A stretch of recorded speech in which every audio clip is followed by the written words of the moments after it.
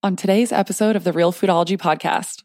The brain, when it comes to eating, is like a paranoid forensic accountant. It is absolutely obsessed with what it's getting. That's why we have taste buds. That's why we can smell food, because the brain wants to have some idea of what it's getting. But then what most people don't know is that after we eat, it's not like food just disappears inside you. The brain continually analyzes food as it makes its way into your stomach, but also as it's metabolized in the body. So it keeps score. What do I think I'm getting? What am I getting? And this, I argue, is how food has changed the most, which is to say, it doesn't taste the way it used to. Hi, everyone. Welcome back to another episode of the Real Foodology podcast. I am your host, Courtney Swan. Today's guest is absolutely fascinating. I interviewed the author Mark Schatzker. He is probably most well known for his book, The Dorito Effect. He also wrote Steak and his newest book, The End of Craving. He is a writer in residence at the Modern Diet and Physiology Research Center, which is affiliated with Yale University. And his writing has appeared in the New York Times, the Wall Street Journal, Best American Travel Writing, and Annual Review of Psychology. I was so excited to talk to Mark. I am such a big fan of his work, and I can't say this enough. I mean, his research that he has done is just absolutely fascinating. I love it. He has so many studies that he references, and he's just really knowledgeable in what is happening right now with our food. You know, it's only been in the last couple of decades that we started flavoring our foods. Think about the way that our ancestors ate. Even our grandparents weren't eating the foods that they would not recognize the foods that we are eating today. The Doritos and the flavored cookies and flavored milks and just all of the stuff that sits on our food shelves now that we know are not natural. Our palates have been hijacked with flavors and chemicals that we are now using in unnatural ways. So we really dive into this. We dive into the research, which is so fascinating. Like I said, we also talk about our bodies have this set point that they want to stay at with our weight, and it's, you know, tied in with our homeostasis. So we talk about that. We also talk about how your brain decides how much you weigh, the real reason why we can't stop eating and what we can do about it, and so much more.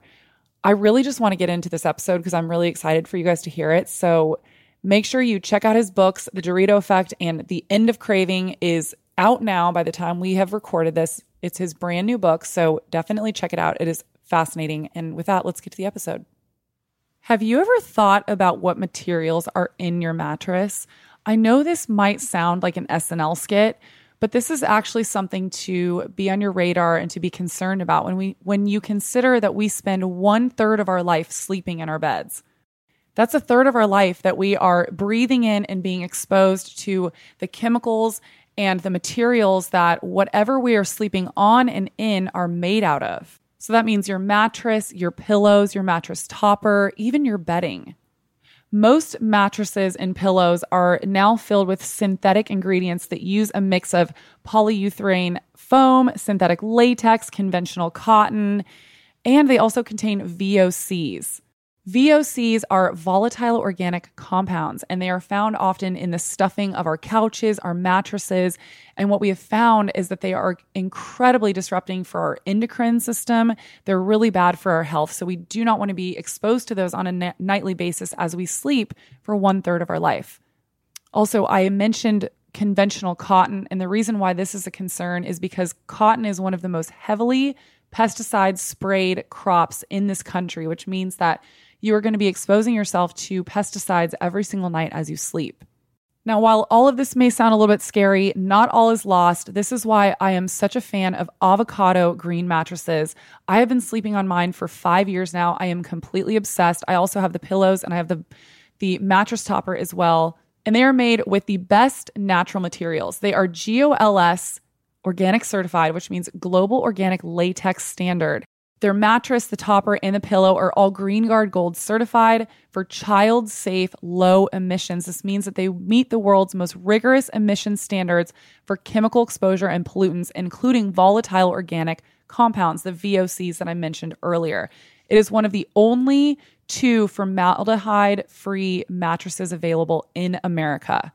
And then last but certainly not least, Avocado is the world's first mattress brand to be climate neutral certified. They have achieved net zero carbon emissions from their farms to their factory, powered 100% by renewable energy. Like I said, I am obsessed with my mattress, my topper, and my pillows. I've been sleeping on them for years, and I find comfort in knowing that I'm not being exposed to all these toxic chemicals. And I am so excited that they gave me a code to share with you guys. Code REALFoodology is going to save you $125 off any size green and latex mattresses when you go to avocadogreenmattress.com. Again, that code is REALFoodology at avocadogreenmattress.com, and the code expires 2/28 in 2022. So let's dive right into it. So we obviously have a massive health problem in this country. And I would love to hear your perspective on what is happening. Like, are we eating too much? Have our food palates been hijacked? What's going on? Yeah, all of the above. We are definitely eating too much. And, what's so interesting is we've been trying so hard for so long not to eat, to push back on this. If you think about the health problems we face, it's just about the worst. We've made significant improvements in things like cardiovascular health, in cancer. Alzheimer's, we've gone essentially nowhere with. All our big hypotheses for Alzheimer's are failing. But with obesity, we've gone backwards. We've been trying to limit weight gain, to reverse this scourge of BMIs increasing since the 1980s. And it's like we're fighting a fire with a hose filled with gasoline. It seems to be having the reverse effect somehow. What we're doing clearly isn't working. It's a huge public health threat. We've been focused on the pandemic for very good reasons for the past 2 years. But what we've forgotten about is that this is also a very pressing health problem, which causes billions of dollars in unnecessary medical costs and also suffering, unnecessary, preventable death and also suffering. So what is the real reason that we can't stop eating? Well, it's not what we think. We've fought a war on fat, and then we fought a war on carbs, and I argue that those are symptoms of a disorder. We tend to eat too much of both of those macronutrients. What's happening is that our brains literally want to eat more food. We're in a situation where the brain wants to eat more than it physiologically needs to. And this is a new problem. This is not how we are supposed to be. We do not emerge from the womb on the kind of lifelong mission to stuff ourselves. This is something we've done to ourselves, and it's important to understand that. Because by understanding that, it opens the door to the possibility that we can reverse it, that it doesn't have to be this way. Yeah, it is. It's really interesting when you think about, like, if we were eating as nature designed and intended, where we were, foraging, and obviously that's not what we do nowadays, but we wouldn't have this problem of like overeating. It's similar when I think about like how someone they just can't stop eating Doritos, but you don't really hear about people binging on salmon. So no, or fruit. Yeah. Fruit's a really interesting example, because when I think of some of my most favorite eating experiences, it will be something like a peach at the absolute peak of ripeness. And you would never sit there mindlessly eating 12 peaches as you watch TV. But that happens with some of the foods that we eat. But the other thing that's important is there's this idea that we are somehow tilted towards eating too much. There's this idea that, our evolutionary ancestors, the ones that could carry a bit of extra fat to withstand a famine, were better off. So, thousands and thousands of years later, here we are in the modern food environment, tilted towards weight gain. And I don't think that's true for a couple of really important reasons. The first is just to talk about how we evolved from our ancestors. About 3 million years ago, we were more like our chimpanzee brethren. We had a much smaller brain and a much larger digestive tract. So we could eat fibrous plant foods. And it took a long time to digest, but the brain was small, not particularly energy hungry, so it worked well. A very interesting trade-off took place over the course of evolution. Our brains got really, really big. And brains are metabolically really hungry. It takes a lot of energy to fuel a big brain. So to do that, to fuel that big brain, we had to upgrade our diet to a more calorically rich diet. We started eating fat. We started eating more nuts. We started eating ripe fruit. We wanted food that packed a big caloric punch because we had that big brain to power. So people have often used that as evidence that we are kind of are born with this lust for calories because that's what made us human. But I think it misses a really important point about that, because what made us human was upgrading to this calorically potent diet. And what that did is it gave us time. Chimpanzees spend about 80% of their waking life just searching for food and eating food. It's obviously much, much less for humans. And because we were able to eat this calorically dense food, it gave us the luxury of time, which meant we could build structures, we could craft weapons, we could tell myths, we could do all the things that make us different from animals because we had the luxury of time. And that means there's something very important, because when you're doing all those other things, you're not eating food. So that means inbuilt in this evolutionary leap that we made to eat more calorically dense food, that came with it the ability to stop eating and do other things. So this idea that food has us kind of in this trance that we can't break out from, I think is wrong. I think that's something that's very new. Yeah. And so what is it about our food now that's causing this trance that's happening essentially? Well, the other interesting thing is that we tend to think that the brain is unintelligent, that what goes hand in hand with this idea of the brain being primitive is that it's kind of dumb. It sort of has this ogre-like appetite for calories, and it really, this appetite is totally out of sync with the body's actual needs, and that the stomach is like some kind of unfillable pit, and the food just goes in and in and in and never really fills up. And that's also totally wrong. The brain, when it comes to eating, is like a paranoid forensic accountant. It is absolutely obsessed with what it's getting. That's why we have taste buds. That's why we can smell food, because the brain wants to have some idea of what it's getting. But then what most people don't know is that after we eat, it's not like food just disappears inside you. The brain continually analyzes food as it makes its way into your stomach, but also as it's metabolized in the body. So it keeps score. What do I think I'm getting? What am I getting? And this, I argue, is how food has changed the most, which is to say it doesn't taste the way it used to.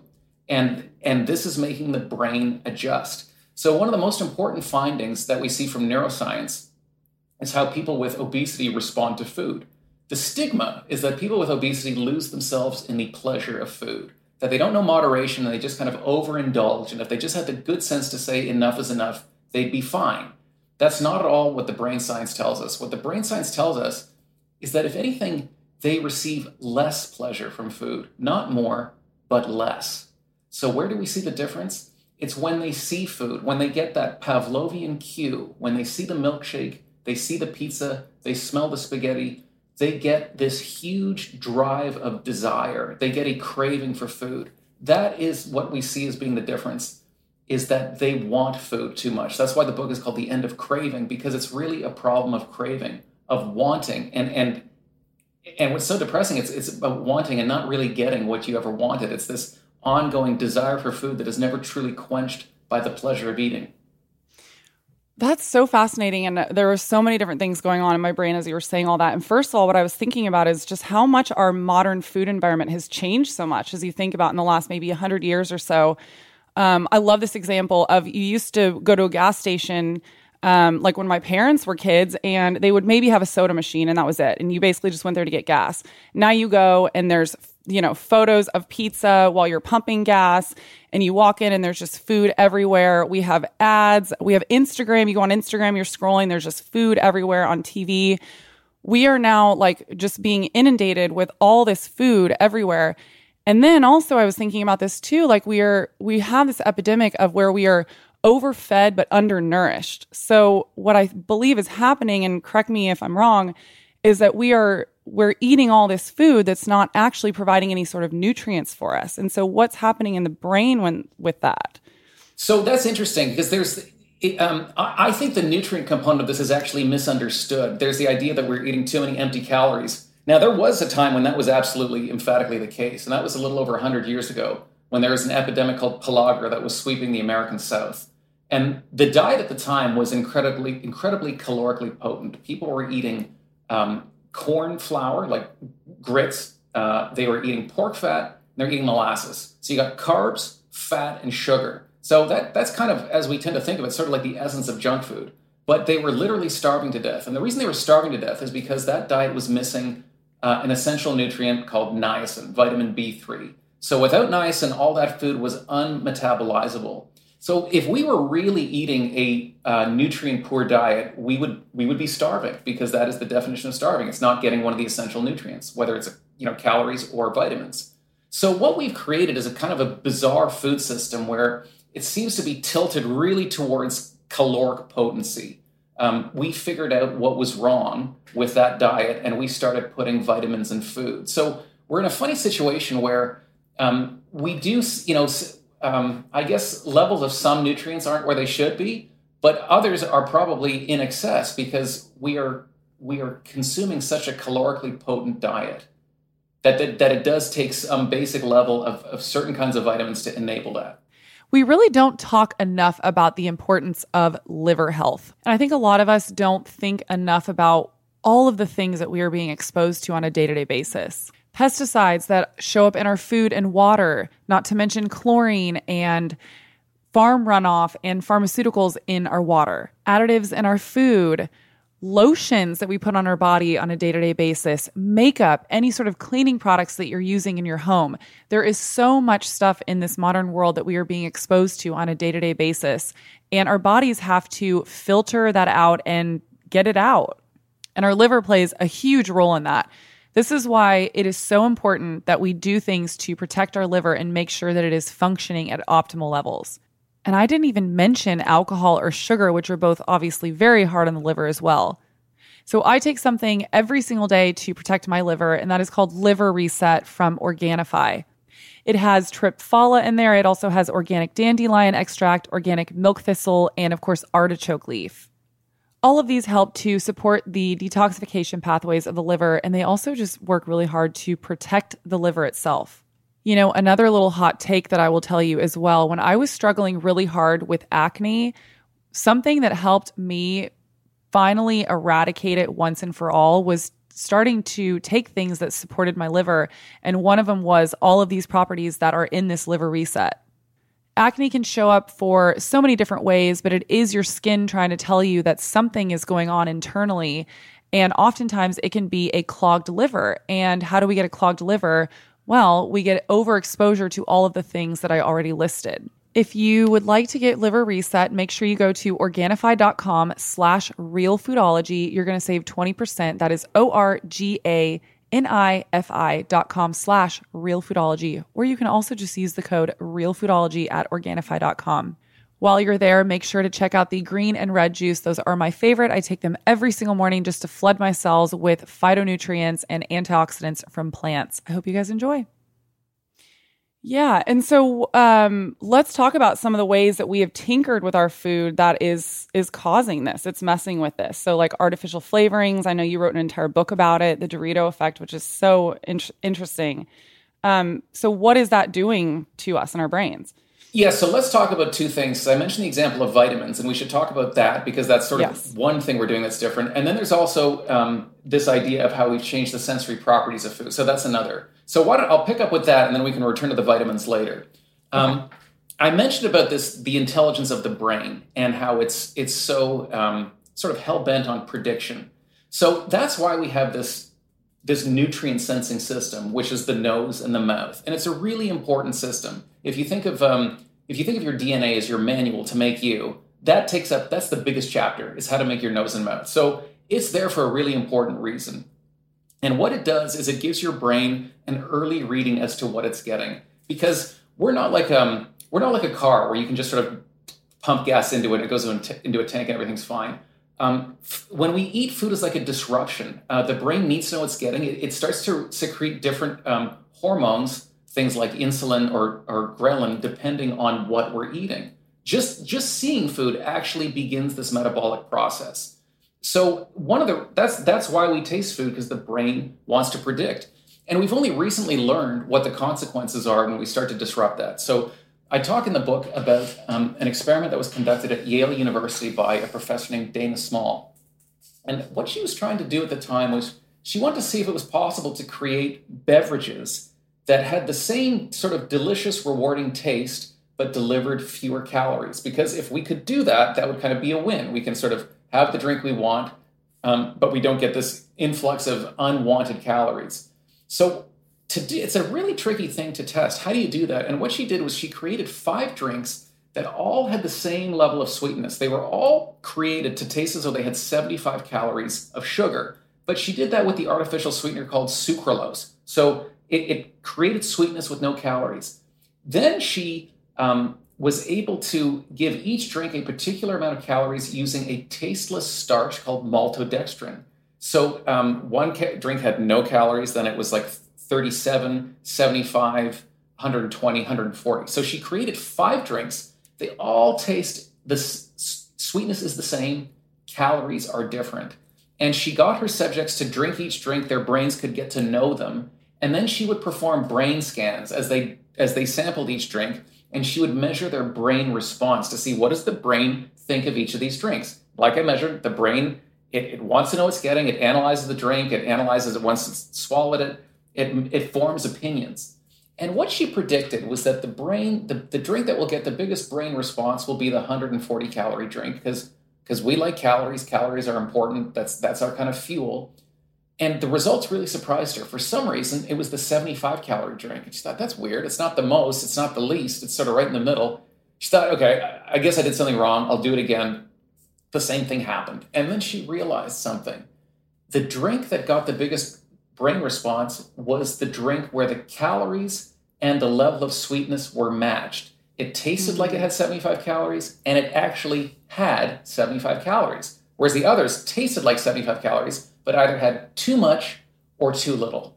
So this was interesting. So the next thing that Dana Small did was she took her subjects and put them in something called an indirect calorimeter, which is this fancy device that essentially measures what's called the thermic effect of food, which is basically when you eat food, you give off heat because your body's metabolizing it. So it's kind of like how your car gets warm, when you turn the engine on.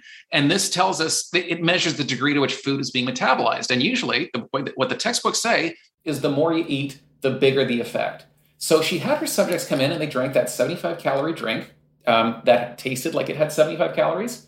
And she got this nice little plume of heat, just what you would expect. A few days later, a subject comes in and tries the 140 calorie drink that tastes like it has 75 calories.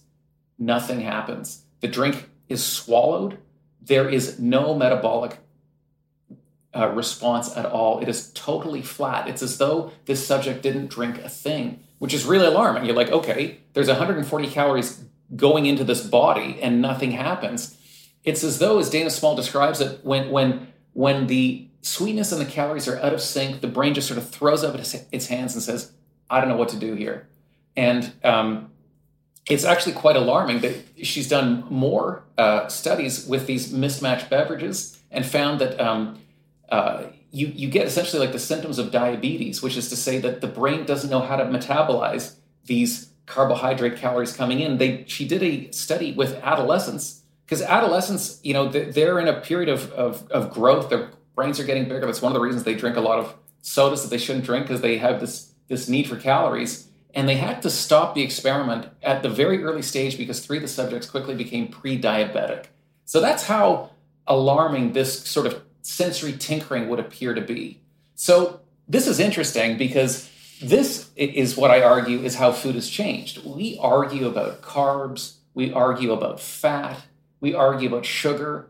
There's no question we're consuming more of these things, but they haven't changed. They're the same as they've always been. Sugar is no different today than it was 200 million years ago.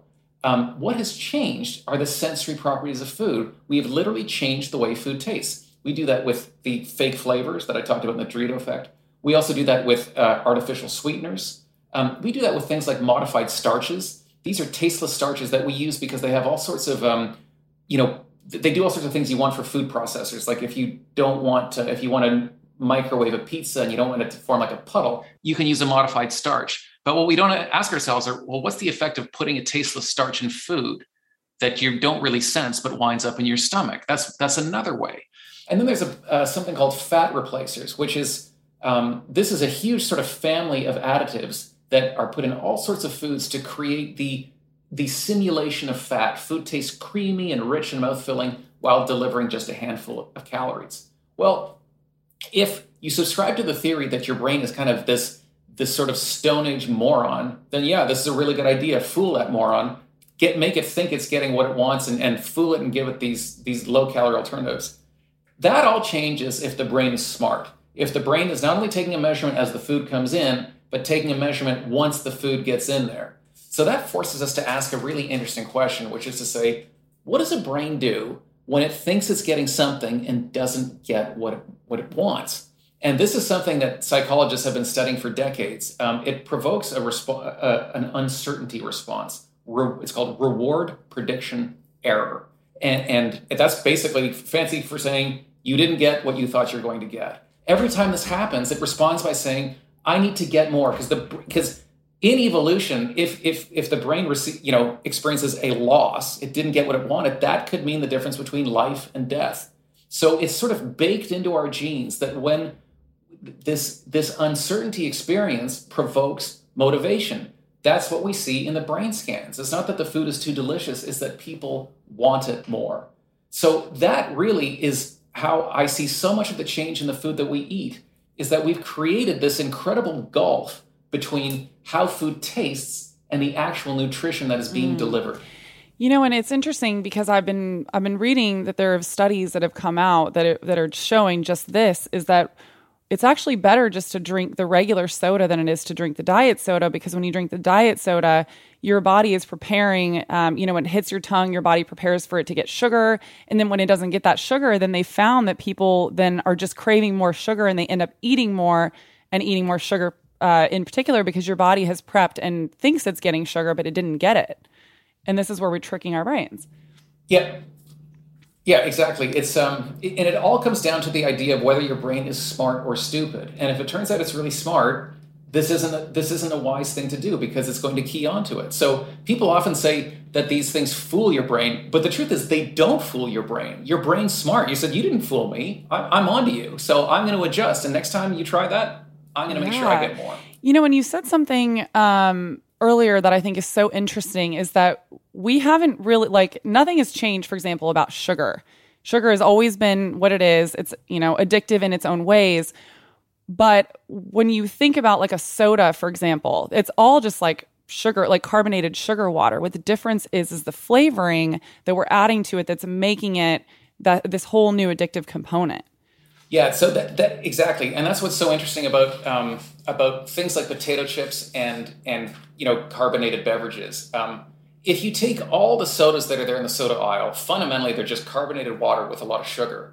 If that's all they were, though, because everyone talks about it's the sugary drinks, we're wired to love calories. If that's all that was there, who would drink it? It's these amazing recipes of flavors that these flavor companies come up with, that make Dr. Pepper taste different from Coca-Cola, that make it taste different from 7-Up, that just light our brains up in such a way that we end up drinking more. I would argue that I don't think these are truly pleasurable beverages. They don't delight me the way a really good glass of wine would, or like that peach I described. But there's something about it. You take a sip, and for some reason, your hand is going back to take yet another sip. And there's something insidious about that, because it's just not good for us. But that's not the way food is supposed to work. We have a very sophisticated system. It's very smart, but it wasn't built for this kind of thing. Well, and I heard you talk about this on another podcast that was very profound to me. We haven't necessarily made food more delicious. We've just made it more craveable, which, like you said, is very insidious. It's kind of like, what we were saying earlier, is that you can down a whole bag of Doritos and not even think about it, but you're not going to binge on, a piece of salmon or fruit or whatever it is. And it's because of something that's happening in our brain with these artificial chemicals that we're adding to our food. Yeah, and I think this is important, because even a lot of the scientists who study this say that we live in this food environment where foods are hyper palatable. I don't think the KFC Double Down is hyper palatable. I've tasted it. It's just really salty and really greasy. It's not what I would call a great chicken sandwich. It's not a great chicken experience. It's not anywhere close to that. I think a lot of these foods, we eat them because they have that ability to keep us going, but because my dog. Sorry. Your dog agrees with me, clearly. Yeah, clearly. It's because we're on this quest for calories. So one of the reasons that we consume these foods is because they're delivering the calories that our brain wants. So we've essentially made this demand of the food environment. I guess there's this interesting question: are these foods being pushed on us, or are we asking for them? And I think a big part of it is that when they put these foods on the market, we buy them because there's so many brains out there that are in the state of desiring all these calories. Yeah. It's pretty frightening, because I think about how have we gotten to this place where, people are fearful of main food groups? Let's think about There's this push now to not really eat red meat, and everyone's scared to eat red meat now. But then we're going to all these, well, what I would call highly palatable, but you just explained why you don't call it that. But these like junk processed foods, and why have we gotten so far from nature? It's almost like we have this like God complex about our food industry where we don't believe nature has made the perfect food. We can make it better. So I think that is the question. And this is something I trace in the book back when I mentioned earlier, pellagra, the epidemic of pellagra. This took place in the American South. It was a deficiency of niacin. It also took place simultaneously in northern Italy. Northern Italy at the time was, like the American South, very poor, and it was kind of a corn-based agricultural economy. We call it grits, they call it polenta, but that's just sort of when you make a porridge out of cornmeal. And they suffered from pellagra as we did in the American South. Interestingly, both cultures took a very different approach to it. We cured pellagra by enacting laws to encourage the enrichment of flour. So the government made it such that the millers of grain were essentially forced to start adding B vitamins to the flour: niacin, thiamine, riboflavin, and the mineral iron. Well, it started with that. It's just taken off since. We also have voluntary fortification. Companies are allowed to put vitamins in things, and we put them in breakfast cereals. We put them in energy drinks. We're dumping a ton of vitamins into so much of the foods that we create, that we process. Italy took a totally different approach. And one that's almost baffling, because it just seems so smart. If you're vitamin deficient, just give people vitamins. It seems like it makes such common sense. And it worked. I mean, pellagra disappeared overnight when we started doing that. Italy didn't do that. Italy said, we should bake bread in communal ovens. They said, poor people should learn to raise rabbits because rabbits are a cheap meat to raise. They said, this is a real winner. They said people should drink wine, which just seems like, hey, could there be anything more idiotic than saying something like that? But there was kind of a wisdom to what they were saying, because not that they knew it, but the wines of the day were unfiltered. They had much more yeast floating around than wines do today. And that yeast has niacin. So they didn't know why wine was good. They just knew that wine was good. They had this kind of faith in food. So what's interesting is here in North America, we saw food as being, there's something wrong with it. We discovered that there's these things called vitamins, and not all foods has the right vitamins. Something's wrong with food. We need to fix food, and something's wrong with us. We don't know what we need. Italians had a totally different view of it. They said, the problem isn't food. The problem is these people are poor and they can't afford good food. So they created the conditions in which people could get better food. It took longer for them to cure pellagra, but they literally ate their way out of a nutritional epidemic, a deficiency. What's so interesting is to look at these two chunks of geography more than a century later. The American South graduated from one nutritional disaster to another. It used to be called the pellagra belt. Now we call it the diabetes belt or the obesity belt. Not so in northern Italy. It was its own little pellagra belt. Now it is a Shangri-La of eating. This was probably the most interesting experience writing this book, was traveling to northern Italy, because it tells us everything we're thinking about food and nutrients and obesity is flat out wrong. They worship food. Northern Italy does not eat a Mediterranean diet. It is not the land of grilled fish and olive oil. They love pork. They love salamis. They love cheese. They love pasta. They love butter. They make an art of combining the two nutrients we've spent 50 years vilifying, which is carbs and fat. If you go to Bologna, which is a city revered for its culinary traditions, they have an official repository at the city hall, at the Chamber of Commerce, where they keep official recipes. So if you want to make their famous ragu alla bolognese, they say, this is how you make it. They have a whole list of these recipes. They so revere their fresh pasta that their favorite noodle is called the tagliatella. They have one cast in gold.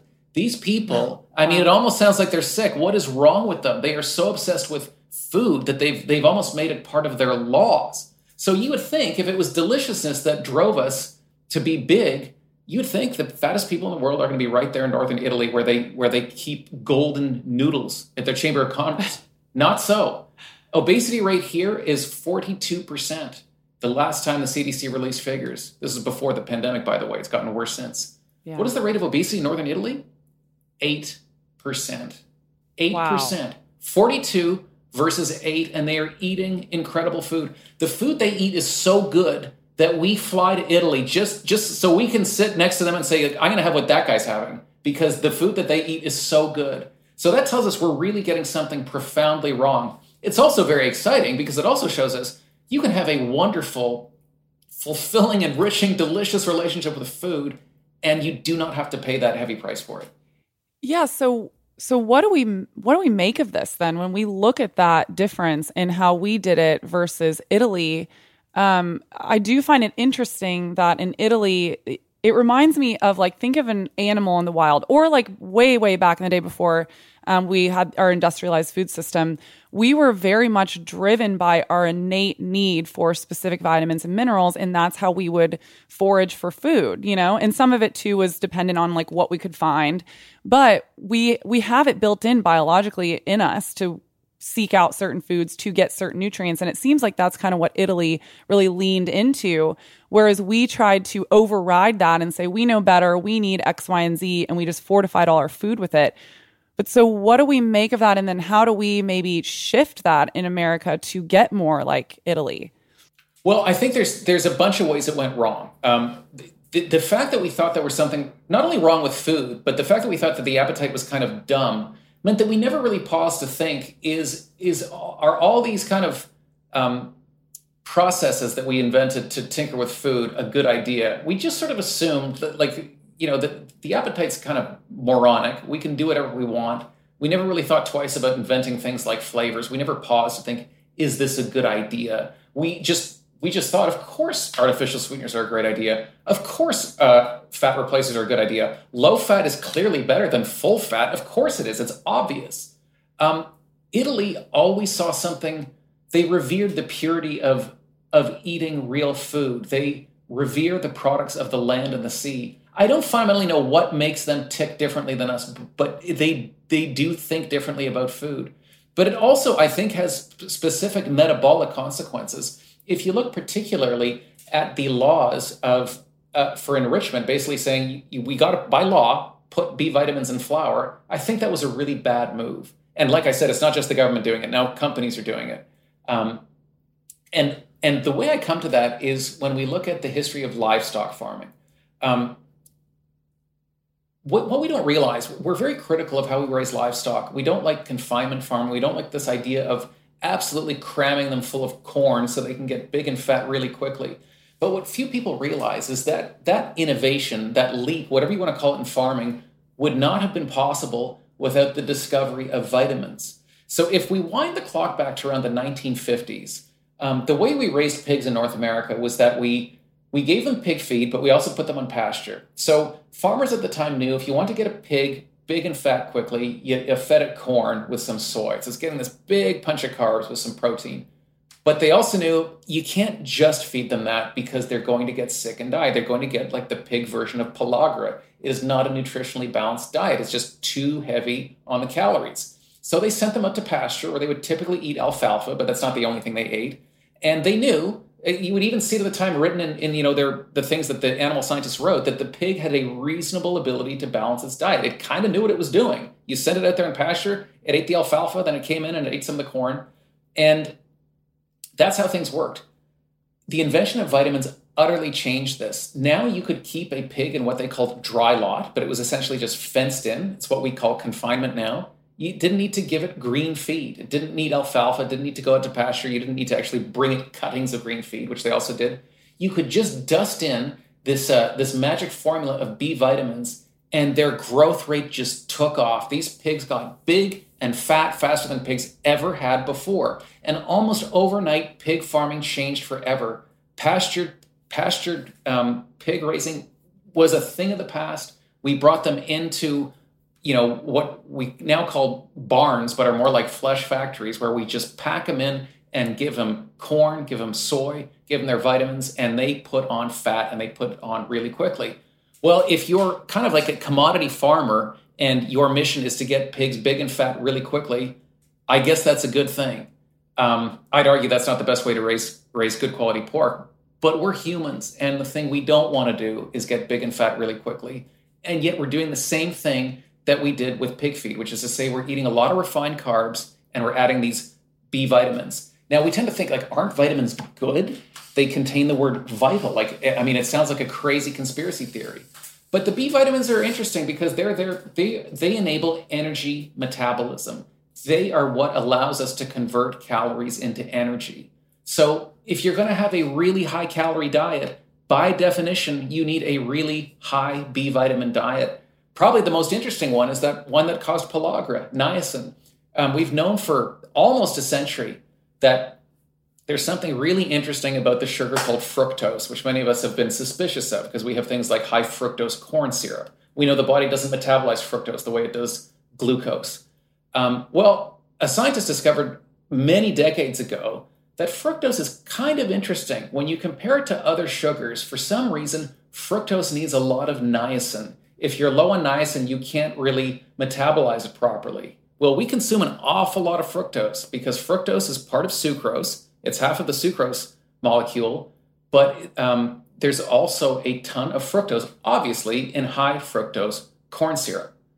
Well, if you're going to be consuming a lot of fructose, what do you need a lot of? Niacin. And that's what we're adding so much of the food that we eat. Wow, that's fascinating. I've never heard that before. And, there is something interesting to note, too, is that we're starting to realize that there is a big difference between the vitamins that we extract and then we, use them to fortify these cereals or whatever versus the vitamins that are naturally occurring in food. And we've now basically like boiled it down to, we know that, let's say, for example, like oranges. We have now decided oranges are most important because they're high in vitamin C. But I think what we are forgetting is that it may not necessarily just be the vitamin C alone, but the way that vitamin C is made up in oranges with everything else in there. And so there is this school of thought that if we are just taking that vitamin C, or let's say with a vitamin B, for example, if we're just taking that vitamin B out and not leaving it in the food that provides everything that it needs for our body, then we're messing with nature essentially, and we're not giving ourselves what our body like truly needs. Yeah, I think it's wrong on a whole bunch of levels. One of them is when you find a vitamin source in an actual food, you're going to get a whole bunch of other things too, including things like fiber and water, which take up space in your stomach, which means automatically you can eat less. But I think what it fundamentally gets wrong, and this is the mistake we made, is we think nutrients are more important than eating. That we kind of imagine like the space age future, and we're all going to run around in silver unitards, and we're going to take nutrient pills because eating is like primitive and dumb, and we're so smart we're just going to like inject the nutrients right in our system. And that is what we got so wrong. The way we were designed by evolution to acquire nutrients was through the act of eating. So this whole idiotic thing we've been doing for decades about having shouting matches about nutrition, carbs, fat, ketosis, paleo, blah blah blah, that's not what we were designed to do. We were designed to eat food, and the experience, this immersive, rich, wonderful experience of eating is actually how your brain nourishes itself. We shouldn't be afraid of it. We should be embracing that. Yeah. I just thought of that. Do you remember that drink Soylent? I think it's still around, but it reminds me of that, where they were like, we're going to change the future of eating. You don't even have to leave your desk. You can just drink this thing all day and you'll be totally fine. And it's absolute garbage. It's like canola oil, soy, and just a bunch of fortified vitamins. It actually, it's funny. They think it's a solution to nutrition, and there's a number of compounds that are human creations that didn't really exist in nature. Now, that's not to say they're necessarily poisonous, but I just can't think of a better example of this hubris we have, that we think we know better. What makes us think we know better? The more we alter food, clearly the worse it gets. Everybody who looks at this says we need to be eating more wholesome foods, more whole foods, and yet there's this other side of us that thinks like the more we can mess with it, the better. It's just so obvious that that's not working. Yeah. So what's the solution? I mean, I know that there's a lot of talk on, soda taxes or whatever, but then there's also a lot of conversation that we can't really legislate this. So what do we do? So it's funny because people say, are you in favor of legislation? I guess I'm not against it in the sense that I would say we should, legislate against legislating, but I don't think this is a problem that you can solve by passing 1 or 2 or 20 laws for a whole bunch of reasons. I think, like dieting, the idea that there's a kind of a simple fix to this is a wish that probably will not be fulfilled. I think we have to recognize that what are we going to ban? I have my idea of what I think is the problem, but we don't always agree on these things. So how could we as a society come up with the definitive list of what's good and what is bad? Like I just said, I don't think fat, for example, is an inherent evil. A lot of people do. There's a lot of fat taxes all over the world. I think if our brains are conditioned to eat properly, we don't overconsume fat.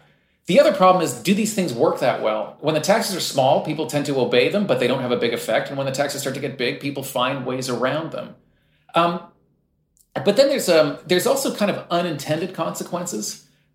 We found, for example, we put calorie numbers next to menu items at fast food restaurants, at big restaurants. And it's not to say I'm against that. I honestly don't know how I feel, but I do know that sometimes it has an unforeseen consequence. What they find in studies is that when people see the number, they will consume less food, but then they unconsciously go up and make up for it. They might have a snack later that night. This gets back to the idea that your brain is in charge. Your brain is the one making these decisions about what we eat. So that doesn't necessarily work. But the other problem is that we've become so calorie obsessed that we have these nutritional info panels in the back of every package. And people look at them and they say, look, this one's got 300 calories versus that one's got 400. When we make decisions like that, we're telegraphing signals to companies to say, we want there to be fewer calories. So what do? They start employing these technological solutions, fat replacers, artificial sweeteners to bring the calorie count down. Well, that may be making the problem actually worse. So you look at it that way, you go like, oh my God, like what do we do? And I would argue the change we have to make is within ourselves. We have to change the way we regard food. We have to stop being these kind of brilliant nutritionists running around thinking we know about protein and calories. We don't. We just don't understand that the people who professionally do this for a living, PhD people who run laboratories, they can't predict how many calories they're going to consume in a day. How could we possibly do it? I think we need to approach eating the way Italians do, which is to say, it's not just to eat real food. It's to eat real food, the very best real food. It's to look at every meal as an opportunity to extract a delicious, wonderful experience from food, a communal experience. Food is meant to be enjoyed, and it provides us with a great deal of pleasure, and it tells our body something important about what we're eating. It's a much better way to live, and in terms of like food tastes great, but I also think it's a much healthier way to live. Yeah. I mean, it's interesting that you brought up calories because it's funny. Now when we're looking at these calories, we're making food choices based on these numbers. And it's like we're overriding our body's innate desire for certain foods, right? Like if you were to look at a menu and say like, oh, I'm really like, let's just say like, I'm really craving the steak or whatever. And then I look at a menu and it's like the steak is, 1,000 calories. And then I could get this like chicken dish for like 500 calories or whatever. But it goes back to then, okay, so now am I going to decide that I'm going to do this chicken instead? But what if my body was really needing iron? And there is something to be said about the foods that we crave. And there's a reason why certain foods taste really good. And I'm talking about real foods. I'm not talking about like Doritos here, And so it's interesting that now we're overriding these innate biological needs with these like numbers that we now see. And it's not normal. It's not natural. And I think we're also degrading the experience of eating. Even if you think about chicken, I mean, we've gotten sort of fixated on boneless, skinless chicken. We've now bred chickens to have these enormous breasts. They get these myopathies like woody breasts. So like the quality is going down. We don't eat the skin. The skin is the tastiest part. The skin is where there's a lot of the, there's some, there's people are like, oh my God, there's fat in it. There's also a lot of nutrients. Good. We've just made it like this weird protein absorption experience. I'm just going to eat these cubes of tasteless protein. Whereas a really good chicken is a wonderful experience, but we don't raise chickens to be tasty. We raise them just to produce really cheap protein. It's insane. It is insane. Well, and you think about like our ancestors weren't running around being like, oh, I probably shouldn't have that steak. It's like a lot of calories. And, it's like, it is pretty insane when you think about it. It really has changed the way that we eat and we approach food entirely. And the other thing is, if you recognize, the brain, it knows so much more about the calories that we're consuming, but also our own weight. We think that we can control our body weight, that I'm going to decide to go on a diet. It doesn't work that way at all. The brain controls what you weigh. We actually know this firsthand. Anybody who's ever tried to go on a diet knows this, because this is how all diets work. They work at first. You start to, the pounds kind of melt away. You fit into your old pants. People say you look great. You feel better. And then you hit this wall. It happens around the 6 to 8 month mark where it just stops working. And what you've run into, that brick wall you run into, is your brain. It's this very old part of your brain that said, enough is enough. Stop this silliness. I want you to get back to your previous weight. Because for whatever reason, that's the weight it wants you to be at. But it also works the other way. When scientists do overfeeding studies where they put people in labs and they force them to eat a lot of food, people can't stand it. It's an awful experience. And when the study's over, they lose the weight. So the brain is in control here. And this whole idea that you can just glance at a package and go, I'll take this one. It's got fewer calories. Like you're somehow in control. Like you have any clue what you actually ate that day, and you're going to meet some goal and you have any idea what you're going to expend. I mean, it's a farce, but we sort of go along as though we're all wearing lab coats and have little calculators and stuff. I mean, it's a great point. That's one of the first things I learned when I was getting my master's in nutrition, is that all of our bodies have a set point that they want to kind of be in and stay at. And so it's like when we are trying to mess with that, our body is like, no, good luck, we don't really have a lot of control over it, like you said. Yeah, and it's making so many of the things we think are helping are making it worse. You kind of see it from 30,000 feet and you have to shake your head. Do you have a hard time staying focused and being productive? I definitely struggle with this. And I think it's a product of our modern day. I think we have a lot of distractions going on. And we need kind of tips and tools in order to combat that. And something that has really helped me with that is Magic Mind. I often refer to Magic Mind as my natural Adderall because it really does work. It helps me to be more productive and stay focused throughout my day. I take one every single morning, and I still drink my coffee, but I also take this little Magic Mind shot. And what it is a matcha shot that also has adaptogens and nootropics in there that just help to turn your brain on and just really helps with productivity and keeps you focused. It obviously has a little bit of caffeine in there from the matcha. Also, matcha naturally has L-theanine, which helps to calm down your nervous system, so you get more of a clean, long-lasting energy without all the jitters that you get from coffee. It also has things like lion's mane mushroom in there, choline, rhodiola, cordyceps. All of these are going to help to turn on your brain and really just help you to master whatever tasks you have on hand that day. Magic Mind has given me a code to share with you guys, and that code is Real Foodology. So make sure you go to magicmind.co and use code Real Foodology, and you're going to save 20%. That is magicmind.co. So can we reprogram our cravings? So now that we know all of this, what is kind of the solution? Let's say someone's listening right now and they're just like, oh my God, well, where do I even start? How do I get back to a place where I feel like how can people get healthier now that we know that we are kind of being hijacked with these artificial flavorings, et cetera? Yeah, and it's not easy. And that's the important thing to understand. This is a complex problem, but I think we can do something. The first thing is, if we know that a lot of these additives that we've come up with are perhaps doing the wrong thing, well, let's avoid them. So I would say the first thing to do is just stop trying to fool your brain, avoid artificial sweeteners, avoid things that say low fat and light, but also look at the ingredient panel, because a lot of these things are it used to be, going back a decade or two, that a lot of these fat replacers would just appear in things that were diet or low fat, light. Now they're making their way into all sorts of things. I see regular looking yogurts that have a really weirdly long ingredient list. So try to eat things that are as unprocessed as possible. But I would also say the pleasure of eating, I think, can be a solution to this. One of the interesting things is that when we look at how the brain responds to food, we tend to think of pleasure as being a single thing, but there's actually two neural circuits. There's two parts of your brain at work here. One of them is it's sort of fueled by this neurotransmitter called dopamine, which a lot of people have heard of. Dopamine has the reputation of being the pleasure chemical, but it's not. It's the motivation chemical. And there's the other brain circuit that is fueled by neurotransmitters, transmitters that trigger the opioid receptors. These are two related systems that talk to each other, but they're not the same thing. One of them is desire. One of them is pleasure impact. And I think we are too wrapped up in the desire of eating. That's what we see, like I said, in the brain scans. But I visited a lab in Germany where a leading researcher in this area made me intimately acquainted with the nature of these two different neural circuits and foods that trigger them. So the first thing that she made me do is she gave me 2 potato chips, cheese and onion flavor.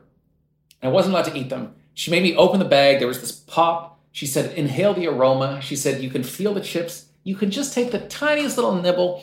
And she said, you can rub them together. And I was absolutely swept by this wave of craving that came over me. I mean, I wanted to eat those chips so badly, it hurt. She made me do, she said, throw those ones out and start it again. And 2 fresher chips, somehow, they were even more powerful. And it made me realize that there are foods out there that induce this kind of reinforced kind of eating where your hand keeps going back in the bag or you keep on reaching out to take another sip.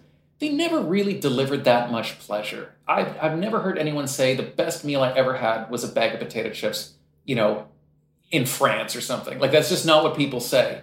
But somehow they just make us eat a lot of these things, these foods. Then I did something completely different. We start to focus on this other part of the brain. She gave me a tiny little dark chocolate that was covering a very crunchy biscuit center, a fine, fine dark chocolate. And she said, just let the heat of your body melt this.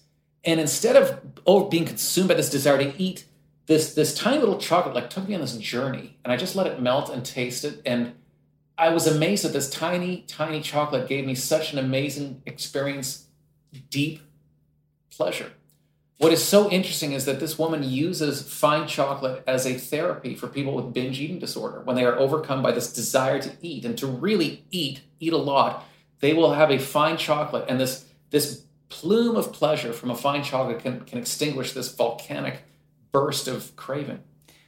That's fascinating. I mean, I will say I've found that personally, just anecdotally in my own life. When I started on this journey of really seeking out more, organic and high quality meats, like grass-fed meat and pasture-raised and all this stuff, I have found myself just innately, when I really enjoy these amazing, delicious tasting, like really high quality foods that I eat, I don't feel like I'm chasing all of these unnatural cravings anymore. Whereas, like, for example, when I was in my 20s and I had gained weight from college and, whatever, and I was like trying to get back to my weight, and it was like I was doing it in all these unnatural ways, like eating Slim Fast bars and all this stuff that were not satisfying. And then I felt like I was just chasing food all day. Whereas now, similar to how you just described, I'll have this like amazing meal with grass-fed meat and organic vegetables, and I feel satisfied. Or like I'll have this really nice piece of organic dark chocolate that, it's more expensive, but like honestly, I end up spending less money on food now too because I'm not eating as much as I once was. That's so interesting that you say that. And I think that's exciting because it tells us that our palates can change. It's not going to change overnight, though. It will take time. But I think what you said is also interesting. You said grass-fed beef. I'm a huge fan of grass-fed beef. My first book actually was about steak. I traveled the world searching for steak and eating steak, and I learned a great deal about it. But let's just talk about calories, because this is what we do. So let's compare. I don't eat a lot of fast food, but let's say you have one of those fast food meals. It's like 1,000 calories. You have the big burger with the large portion of fries and the soft drink.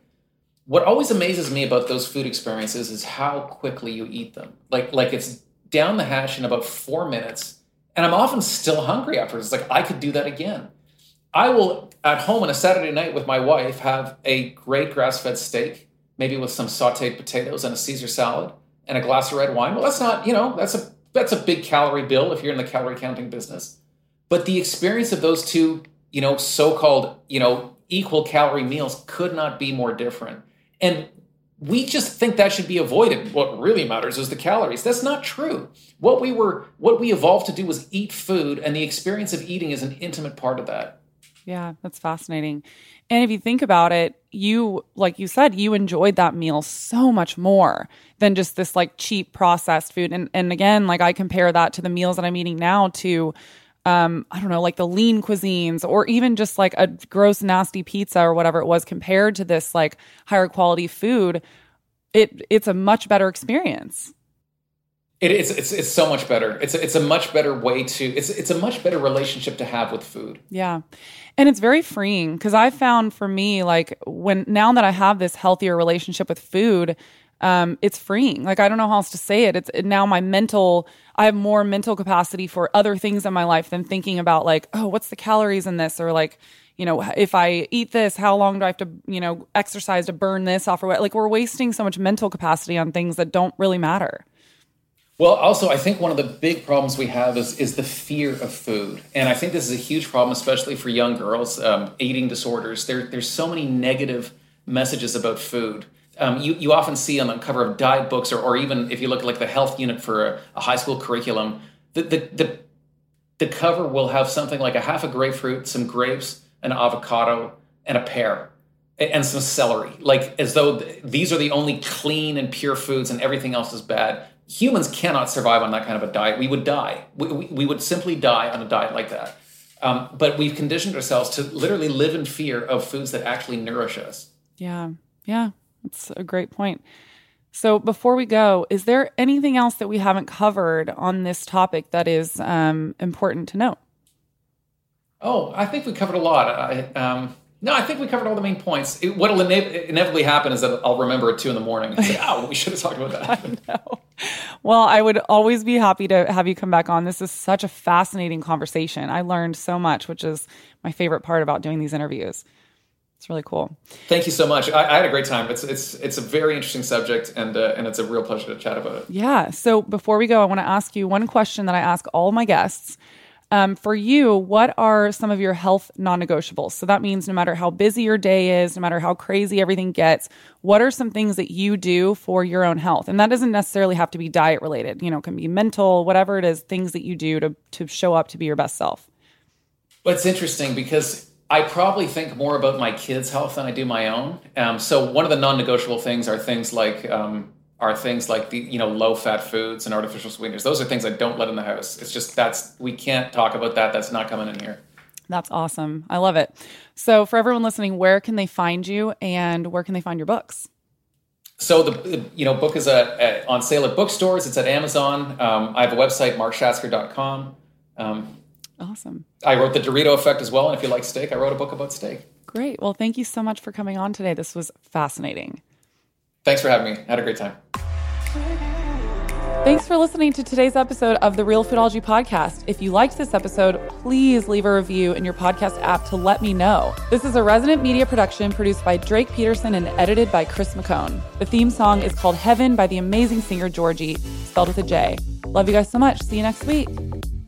The content of this show is for educational and informational purposes only. It is not a substitute for individual medical and mental health advice and doesn't constitute a provider-patient relationship. I am a nutritionist, but I am not your nutritionist. As always, talk to your doctor or your health team first.